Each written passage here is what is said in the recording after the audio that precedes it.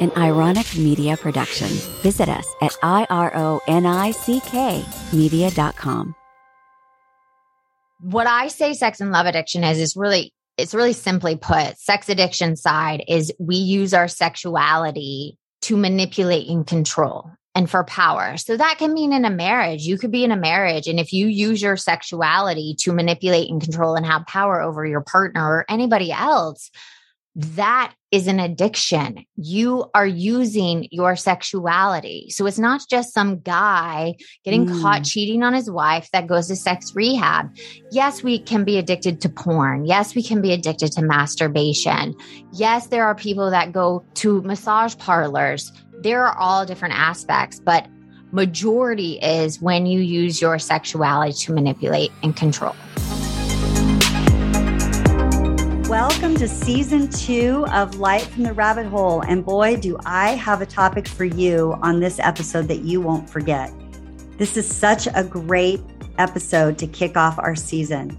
My guest, Brianne Davis, is currently a working actress in Hollywood. She's written a book called Secret Life of a Hollywood Sex and Love Addict. And her book has actually hit bestseller 4 times in the last 6 months. This is a topic that nobody talks about, and I would say on a scale of 1 to 10, being considered one of the most secretive of the addictions, it's definitely a 10. Brianne shares her journey with me to nearly 12 years of sobriety. And yes, this is actually an addiction, and some of us don't even know we really suffer from it. I think you're going to be on the edge of your seat during this podcast, and even more so when you read her book. Let's dive in. You always say, when I was listening to your book, that you're a C-lister from Hollywood, but I don't feel like you're a C-lister. I feel like you're an A-. Oh, can I say that?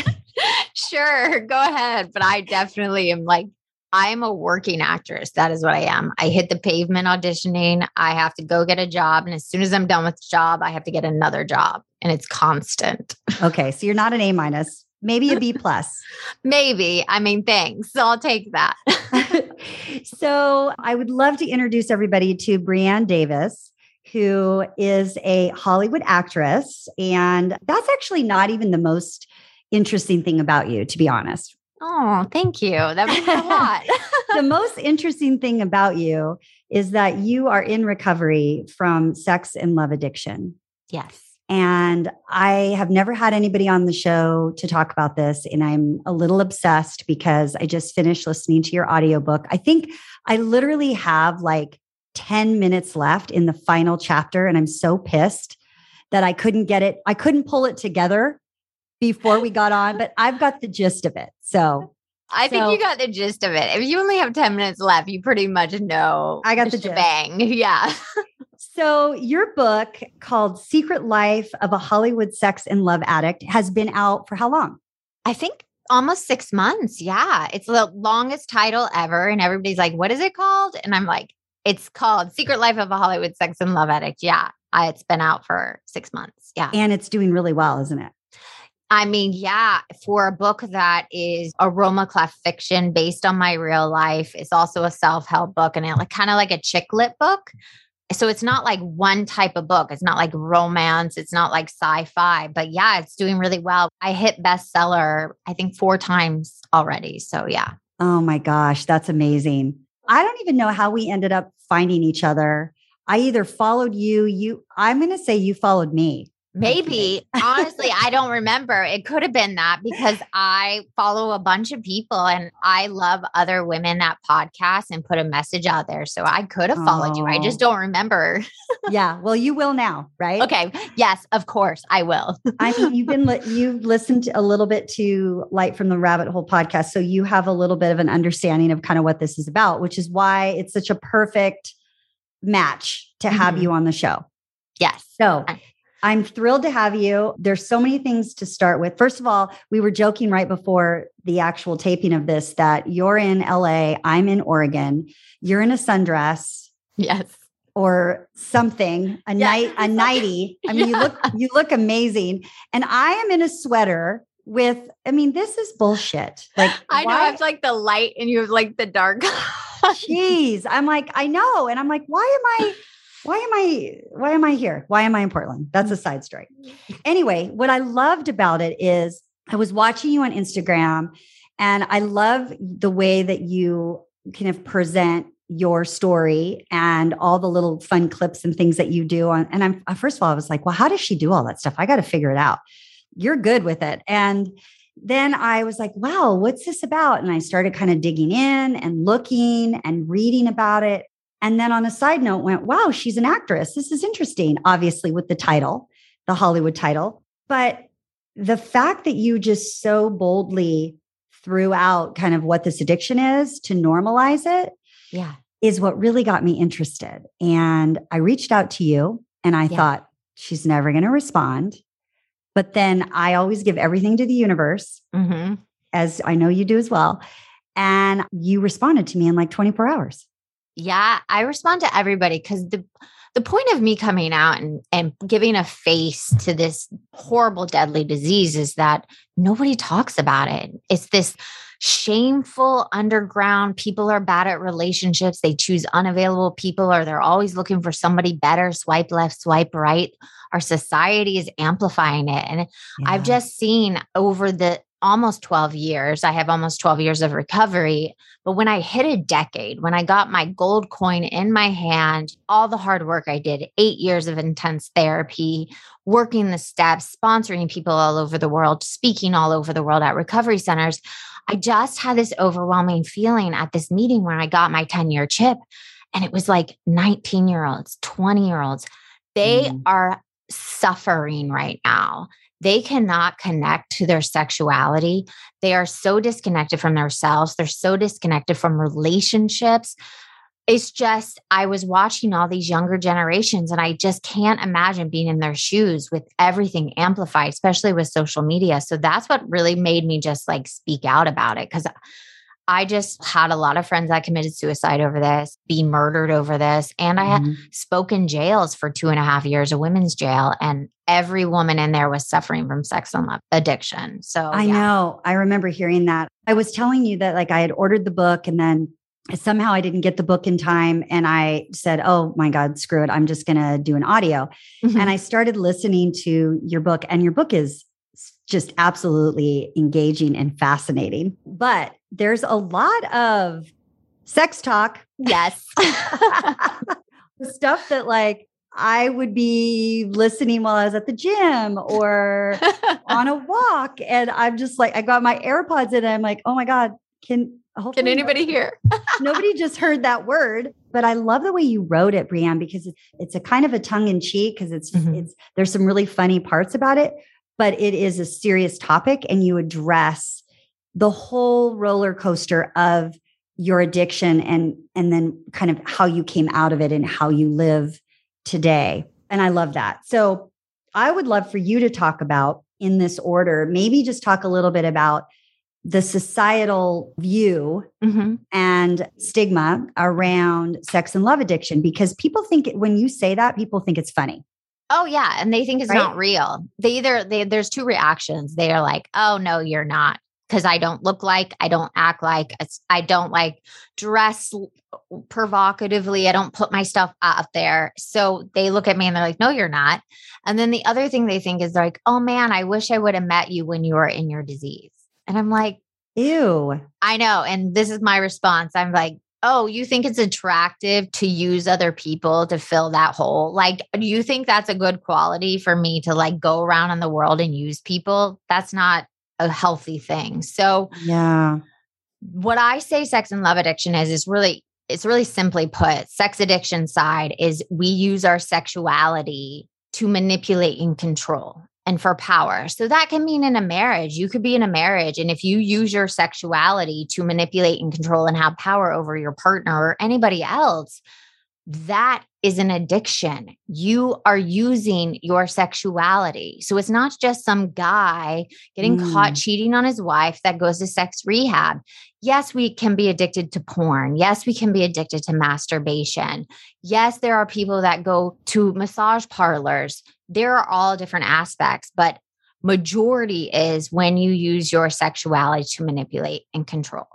Then the love addiction side, which usually you swing from one to the other, is being obsessed with romance, falling in love, having those butterflies and going after the unavailable person, going back to bad toxic relationships, fantasizing. My favorite characteristic of a sex and love addict is we fantasize, manipulate, and control others to fulfill our fantasy. And when they don't, we then blame them. Yeah. So I would get in these relationships and like want this person to be this fantasy in my mind. And the moment they didn't do that, I would then blame them. And it was like, how many times do people do that in relationships? So it's like this. And then on the other side, there's sexual anorexia, which I'm going to delve into in book 2, is where you're in a relationship and you're scared of intimacy. So you shut down sexually.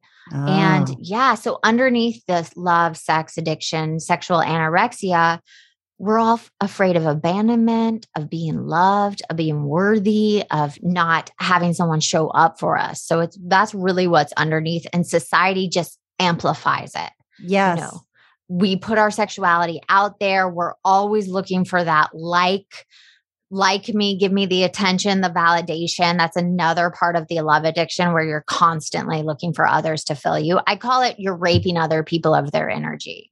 So that could be friendships. Yeah. I realized, and I write about in the book, that I even use my friendships, that I would be having a bad day and I would call a friend and want her to make my day better. And the moment she didn't, I would get off with her and go to somebody else. It was never about the other person. It was always what they mirrored for me. Yeah. It's a very narcissistic addiction. All addictions really are, right? But it really is. It's interesting when you define it, because as you're talking, I'm sitting here thinking, and I know my husband's going to be laughing when he hears this, because I'm thinking, well, sometimes if I want a new handbag, maybe I'm asking for that. And so, I mean, you're really kind of defining some character. Yeah, you're defining some characteristics that I'm just like, uh-oh. But I will tell you, like, I candidly and openly, because everybody who listens to this podcast knows that, like, I have nothing to hide. I was listening to you and I came out one day and I was like, babe, like, I think I have this issue. He's like, what issue do you have now? And I was like, no, I don't think I still do, but I think I did, by some of the things that she's talking about, especially when you talk about like the character defects. And how your therapist helped you work through that. Like, that was huge. Yeah, that's some brutal work. I mean, doing those character defects, a lot of people in society have character defects and they run their life. And when you don't look at why you do the things you do and the past behind them, you're never going to do any different. And that's the thing. You said you did the work. And when you do the work, you can get out of those addictive behaviors. But when you're always looking outside of yourself to give yourself worth, whether it be a job, money, or relationship, as soon as I have this, I'll feel better. That's when you get in the danger zone of you're always reaching outside of yourself. And that's what it's about. That's what we talk about alcohol and drugs a lot, right? Everybody, there's no stigma and shame if someone's an alcoholic, but underneath alcohol is usually a family problem. It's like Al-Anon, but underneath that is the last stop is sex and love addiction. It's relationship issues. And that hits with family, with friends, with lovers. They say that AA is the last house on the block, and that SLAW, Sex and Love Addicts Anonymous, is like the shack in the back that like nobody wants to go to. It's like the bottom of the barrel. But when you do this work, and that's why I'm speaking about it, it changes your life. It changes the chemistry in your brain. It changes generations after you, because what happens is we all are reaching outside to find that soulmate, that person to complete us, to give us our worth. And you will never find it. You know what? I have to tell you, the one thing I loved, I got to find this here, but the one thing that I loved the most listening to you was when you talked about, because this really resonated with me, when you talked about the realization that at the end of the day, at the end of your life, like it's you. There's nobody else. It's just you, right? Yeah. And you've got to love yourself. And you have to feel that that completeness of the fact that you are your own best friend, your own soulmate. Like when you talked about, I don't want to give away too much about your book, but when you talked about marrying yourself. Yes. I was Chapter like, 11. Damn, girl, that is amazing. Yeah. How did you come up with that? Like, well, because my moment of like, I call it the dark night of the soul. And I really talk about that in book 2 and I'm writing it now. But there's this moment I had when I was looking in the mirror and I was about to blow up my life once again. I was about to like start intriguing and flirting outside of my relationship, looking for the next best relationship because the butterflies were gone or whatever. Yeah. And I had this moment that I was on location shooting a movie in the dark, looking in, like broken. And I saw myself and I thought, oh my God, am I going to be doing this till I'm 80?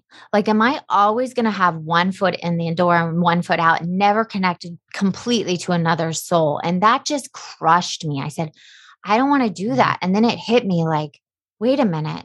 I am still connected to a soul, even though I feel broken right now. I have to find myself love. And that was the moment that started the journey on. And when I realized I am my own fucking soulmate, no one's going to complete me. No one is ever going to give me what I need. This hole is too large and I have to do the work. And that's when I was like, oh my God, I'm going to marry myself. So that moment I walked through it in the book was like one of my proudest moments because I live and die with myself. No one's going with me. I literally teared up listening to that. I did because I just was like, that is so authentic. It's just so beautiful. Well, you quoted something. I wrote this down because I was digging it and you probably know who the author is and I don't. But when you said, there's nothing wrong with me. I have patterns to unlearn, new behaviors to embody and wounds to heal, but there is nothing wrong with the core of me and who I am. I am unlearning generations of harm and remembering love. Yeah. I saw that. I think that's the one I saw on the street corner that it was written on the pavement and it was such a God shot. It was like a moment like, oh, that's it. That's it. And I put it in my book. Yeah. I had to dig for the author of it. I had to find that. I can't remember off the top of my head, but yeah, I have a lot of moments. I put in there a lot of other people's work because they inspired me through my darkest time, through aha moments. So yeah, it was really important for me to add those. And when I first started reading about it or listening to your audio, I was like thinking, is she going to talk about who these people are? So I'm sitting there trying to guess. And you do such a good job of like covering everything up. But I was like, damn it, Brianne, I want to know. So you've got some really good stories, but I want it to be known that the addiction that you have was just like intensified because you were in Hollywood. Yeah. So it wasn't because you were in Hollywood. Like, no, I had this addiction before. I had this addiction when I was really young. I was always, and that's why I went back, like looking back at the why, walking through the fire and letting it burn.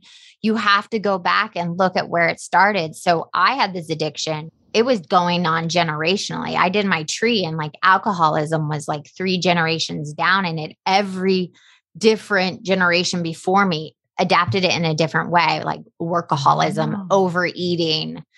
So I didn't grow up in an alcoholic family, but I definitely grew up with family members that were addicts in other ways. So yeah, when I was writing the book and talking about the people, Hollywood I go on set sometimes and I'm like, you're a sex symbol, but you're sleeping with the wardrobe, you're doing this, you're doing this. And but I can get sued. So I made it a fiction. So no one can ever sue me. I changed all the names. So like cool girl, Oscar, action star, tattoo girl, glam girl, superstar. Yeah. So it's kind of like a fun game. You can try to figure it out. I only think one person has guessed correctly on one of the people, but I didn't tell them yes or no. Yeah. You're like, I can't tell you. You talked about one part in your book where you realized that one of your really best friends, really close friends, was really kind of a crutch, I think, for you. Very codependent relationship. Yeah. And you had to break the chains there as well, right? Yeah. I mean, I have to be honest. It is so much easier breaking up with the love interest. But when you Yeah. have to break up with a friendship, what's toxic, what's not someone that's capable of showing up for you, when it's not an Yeah. equal relationship, that was more painful than breaking up with someone I was dating or been with for a Right. while. So I really try to paint a whole picture of what this disease and getting out of it. Because, like I said, you have to clear up family members, you have to clear up friends.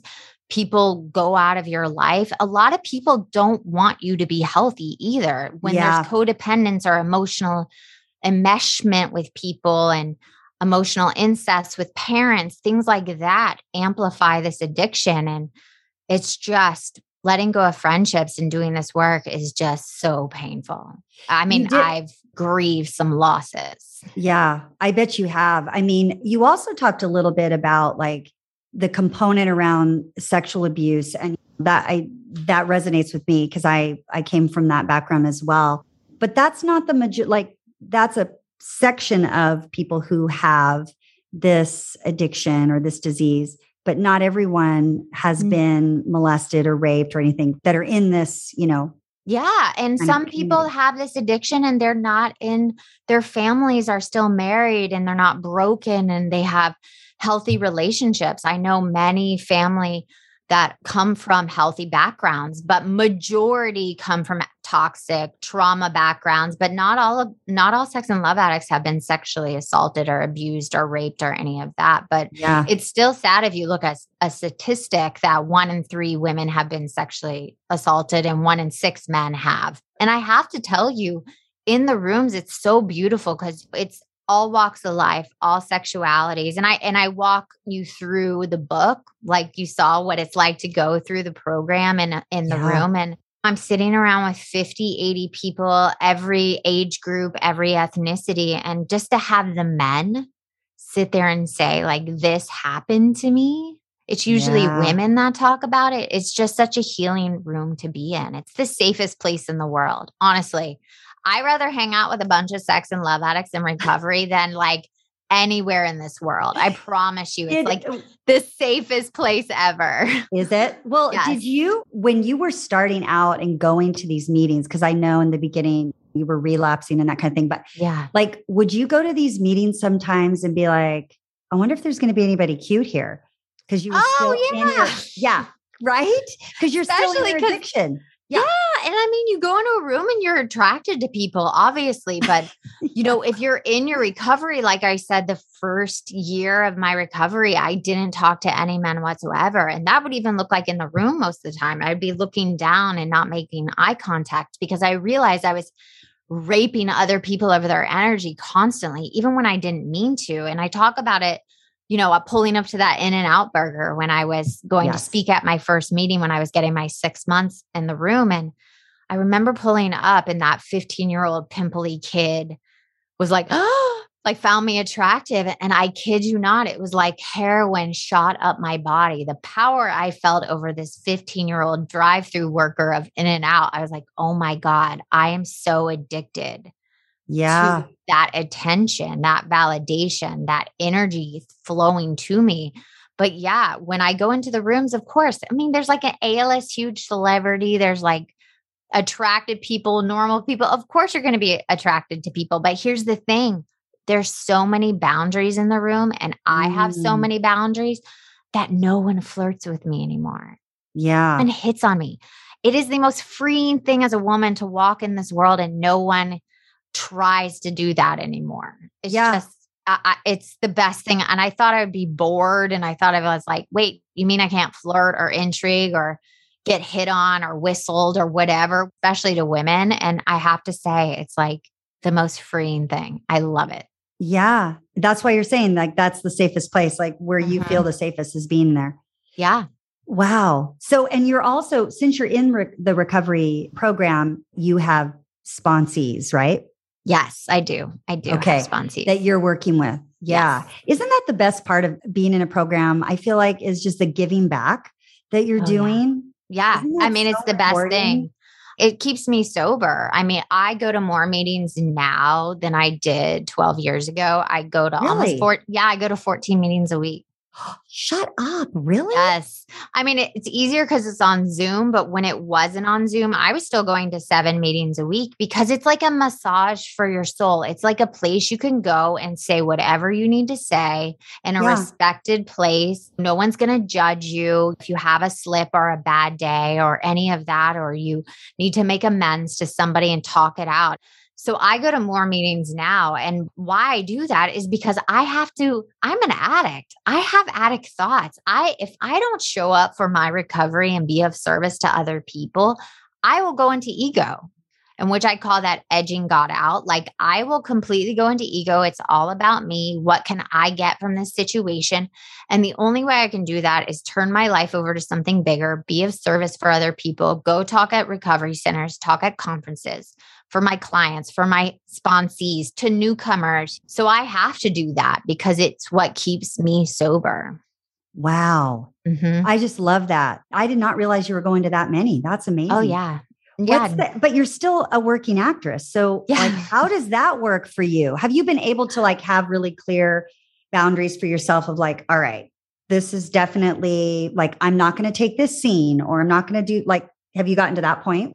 I did one movie, which I think I write about it later. I did one movie and I was like, you know what? I'm not going to do a scene like that again. Like that, I don't want to do anymore. But honestly, like love scenes or romance scenes are so technical. And I write about this in the book that they're not hot. So it's not like I'm going on set, but I'm at meetings. I call my sponsor. I definitely try not to go into fantasy. My therapist said I picked the worst career for my addiction. Yeah. It's all fantasy and being somebody else. Exactly. Yeah. So my husband has even directed me in love scenes because I've been in a couple of his movies. So I think when our communication with my husband is so clear and like I can tell him I've been triggered or I need to get to a meeting, or so I think it's just over communicating and that he knows it has nothing to do with him. Like I tell people I work with, you could be the most perfect partner. And if your partner has a sex addiction or a sex and love addiction, it doesn't matter. You could have the perfect body. You could look like a supermodel. It doesn't matter. It has nothing to do with you. And this guy said something one time that it just cracked me up. He said, find the hottest person in the world. Like find the hottest. And I promise you someone's sick of fucking them. Sorry, that's so vocal. But it's true. It's like, it has nothing to do with the outside or No, you. It doesn't. Oh my God. That is so good. I'm so glad you said that. Well, even with Glam Girl, I talk about it with Glam Girl. She's thinking her husband's going to change. And I just worked with her constantly for years being like, he's not going to change. It doesn't matter the size of your boobs or what great wife you are. If he is not willing to do the work for himself, there is nothing you can do to change him. And I always tell people, if you are with someone with this addiction, you got to look at a part of you going after the unavailable. You got to look at the part of you where it's like, where am I trying to get this unavailable person to love me? Because something inside of you is usually unavailable. Oh, I love that so much. It's interesting too, because there were so many parts of your story that resonated with me. And I think I was surprised by that. Yeah, everybody is. Everybody's surprised. And I right away, I was like, wait a minute, what's going on? I literally was like, wow, I can understand exactly like the hole that you're trying to fill from things that we know is generational, but also starts from when we're really young, or if something happens or whatever, right? That kind of gets us off course. Mm-hmm. But the journey that you take the readers and the listeners on is so powerful because you're just painting all of the parts of this disease, and not anything is the dirty, the bad, the raw, but also the beautiful pieces of when you finally had to fight so hard, which you still do, to be in recovery. Yeah. You know? It's a lot of work. But it's the best thing I've ever done. And I say that the work I've done on myself in this recovery, no one can take away from me. I earned it completely. They can take the money, the career. My husband can leave me. My son can leave me. All of that can be taken away. And this work is mine. I did it for myself, for my soul. And that is the best thing I've ever done. And I really tried to paint the book where it was like someone like you or someone that's in the program can look at it and go, oh my God, I've done that, or I'm still doing that, or I used to do that. Because those parts of us, if the trauma comes up, it could come back to you. You can find yourself at a coffee shop starting to flirt with someone and not even realizing you're doing it because a part of you just got triggered or just had trauma. I mean, that's what it started with, that someone close to me died. And those behaviors I used to do as a younger girl all came rushing back. And I started reaching outside of myself. Give me the attention, fill me, make me feel worthy, make me feel loved, because inside I felt so worthless and unlovable. And so I really wanted to make a book, like a really long share, looking back at the why. Here's the things that happen. Here's the voices in an addict's head. Here's when an addict says, I'm not going to go do that. And then they go do it. Here's your friend that calls you and says, I'm not going back to him. He's horrible. He did this. He treated me like this.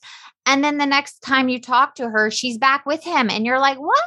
Like, do you know how many times you've had that conversation? Well, I try to walk people through what goes on when you're addicted to somebody or you can't let go of somebody. Yeah. Somebody who's not emotionally available too. I mean, that seems to be a real big deal. Yeah. Usually if you're picking somebody emotionally unavailable, it's because some part of you is unavailable, honestly. And that's what I work on with people. And that's really good to hear. Yeah. So what do you do with people? Are you doing coaching and that kind of thing? I talk about it, but I've been working with like really high profile clients that can't go to meetings a lot. So I try to help them get to a place where they are letting it go of those outside things to complete them. I've been working with them for a long time. So while I'm like acting, like talking to somebody across the world, being a mom, being a, I don't know how you're doing all this.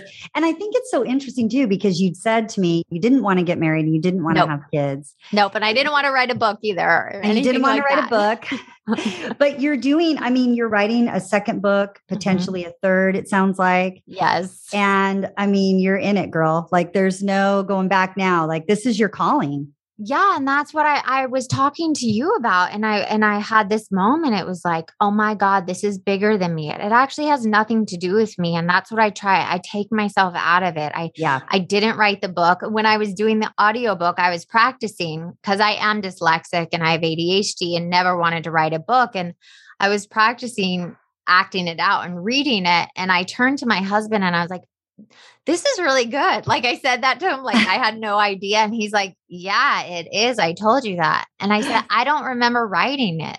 He's like, well, you wrote it. And I said, I know, but it wasn't really me. It was like something bigger than me. And so I'm just trying to stay out of my way. I try to show up for what the day is. I hit my knees every morning. I hit my knees every night saying, God, whatever your will is for me today, take me out of it and just let me be of service. Because the one thing I do want to do is really help people that are suffering in these long-term relationships, are going from relationship to relationship, or on dating apps, swiping left and right, thinking they're waiting to find that perfect person because that doesn't exist. So and that younger generation that's addicted to porn. It's just desensitizing our society. In my program, it's like an epidemic. Young boys are coming in so disconnected from their sexuality and young girls over-sexualizing to try to get that attention. So I'm just looking at it like if I can help one person not go out into the world and hurt another person, then I've done my job, because it's that ripple effect. You throw a stone and you see that ripple when you in the water. When I was in my disease, I saw myself hurt someone and then they hurt their next partner. And it was so on and so on. And now I want to make the ripple that I create. I help that person, then that person doesn't use someone else, and so on and so on. People that are listening are probably like, how did she finally realize she was a sex and love addict? They're going to have to read the book. They're going to have to read the book. or listen to the book, which I did. And like how you met your husband. I mean, there's so many questions, but I'm sad because I know we're running out of time, but I do think the second book will be really interesting. How are people in Hollywood? How do they feel about this? so interesting. I have a lot of people that love it and they want to turn it into a TV show. So my husband and I wrote the pilot for the book, and it was 3 books. And my husband's like, actually, this book needs to happen at the end. And I was like, what? And he's like, yeah. And I was like, oh, fine. Yeah. So a lot of people are loving it, but it is such a taboo topic. So some people read it and don't say anything to me. Is that right? I get it. Oh yeah. But I get it. Even like friends, because there's something about holding up a mirror and saying like, here's all the bad things I've said, done, thought, and people I know. And here's this community that can make you better, but you have to really do the work. People don't want to actually do the work. No.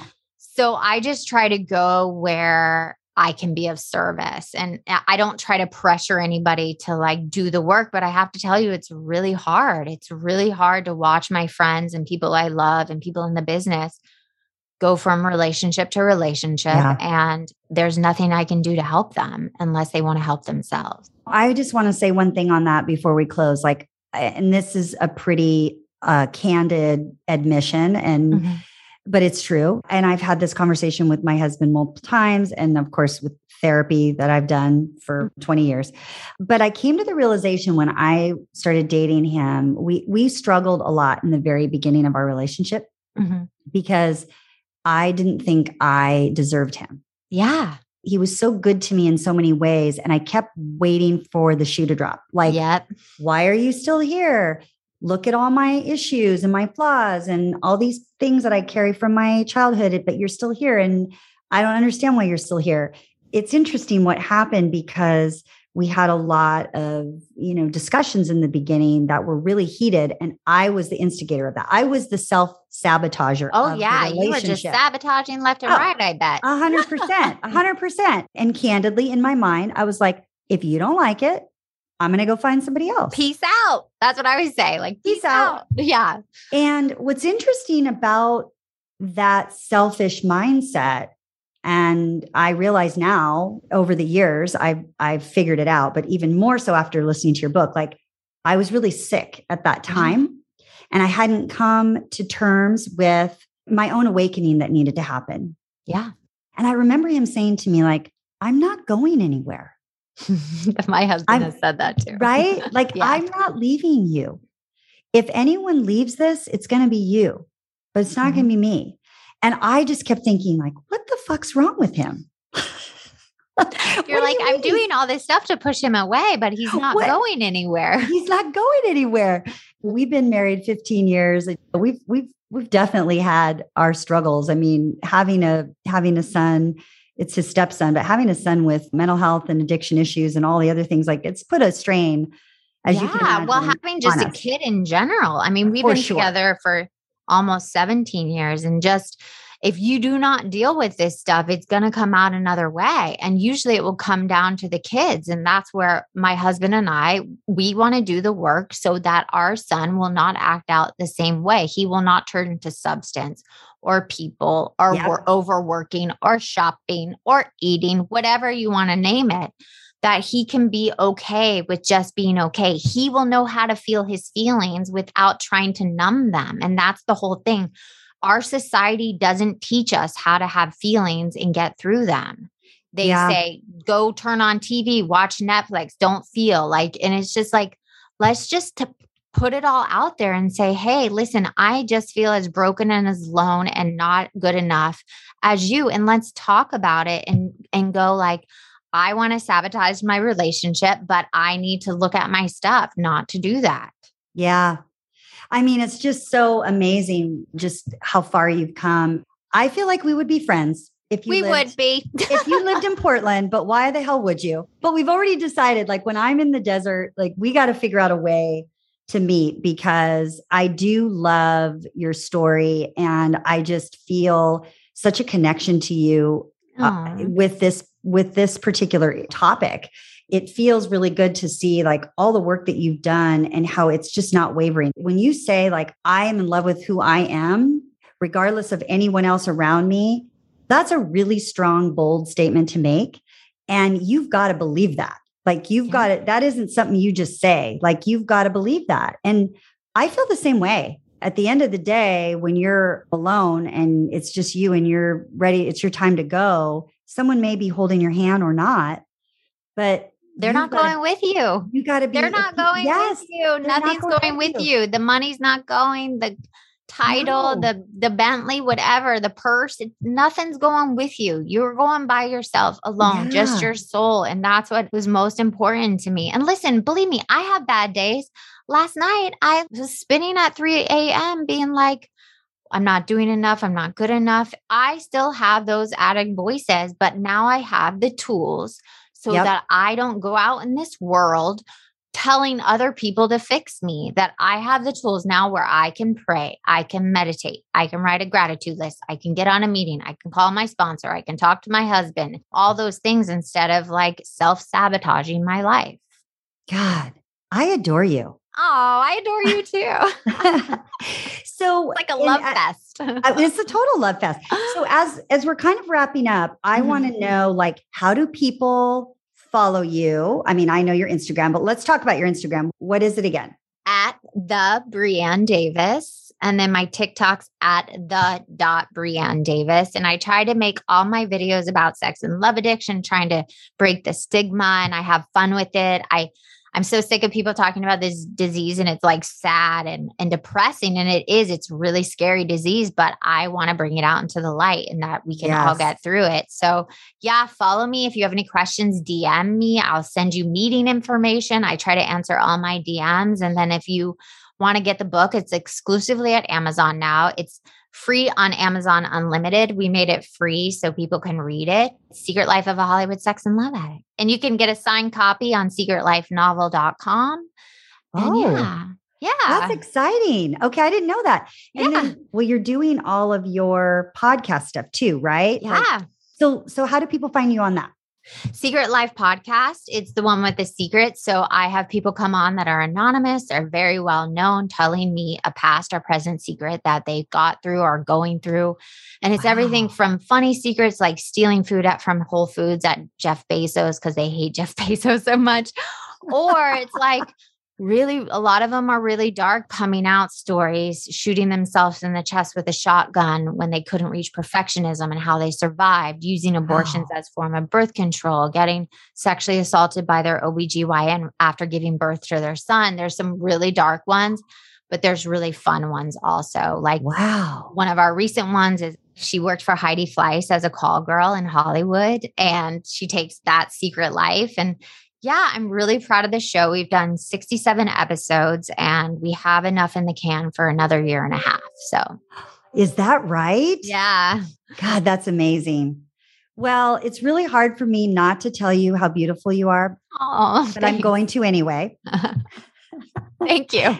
But what I love about you is your spirit, the light that just shines from you. It's like, I just see it. And I just feel it. And I mean, it's kind of interesting because following you on Instagram, you are who you are. Like, there's no difference. You know what I mean? Yeah. Like, you know how sometimes people are like a certain way. Yeah. And then, but you're not. You're so real and so authentic. And I think that's why you're in this position that you're in. Like, this is your calling for sure. Thank you. Maybe you should go into being a therapist like your therapist was, who helped you. Like, maybe, who knows, whatever God has in store for me. I'm just showing up every day. And I think for so long, I had a mask on top of a mask on top of a mask. And every situation I went in, I felt like I was somebody else. Yeah. So now I just try to be the same person in every room I'm in, and whoever I'm with, it doesn't matter. This is me. Oh, man. You are amazing, Brianne. Oh, thanks. Thank you so much. I feel like we hit everything. Oh, wait, one last thing. Can you give me the stats? Because I think that's so important. Oh, yeah. What is it? So I always like to say that 6% of the United States are sex and love addicts. So that's 30 million people are sex and love addicts, and 38% of those are women. And that statistic was 2017. And I have to tell you, it's just blown up. There's meetings all over the world. There's meetings in Bali. Los Angeles is the biggest community, but then it's New York, London, Sydney, and then they're everywhere else. So it's just amplifying. And if you are struggling out there and any of this resonates, please reach out to me. Please go to the SLAA website, type in slaa.org, and you can get information, look at the characteristics, look at the 40 questions and all of that. Oh my gosh, that's wonderful. Thank you so much. It was so good having you on the show. My gosh. Thanks for having me and spreading the message. It really means a lot, honestly. Wow. So that was interesting. After listening to Brianne's story, I would imagine that you now have a clearer understanding of what a sex and love addict is really about. At least I know I do. The commonality in most addictions is that lack of feeling that you're worthy, or you have a fear of abandonment, or even that feeling of whether or not you're ever really going to be truly loved. And I think what I learned from this episode is that is the actual cornerstone of sex and love addiction. I hope Brianne's fearless story brought less shame and more normalcy to this topic. And her book, Secret Life of a Hollywood Sex and Love Addict, can be found on Amazon. And please keep an eye out for her second book to be released. I don't know when, but I can't wait. I'd love to hear what you think about this episode and all the other episodes that we have on Light from the Rabbit Hole. So please send me a message on our website, lightfromtherabbithole.com. Follow, rate, and review this podcast anywhere you listen. It would mean so much to me. Until next time.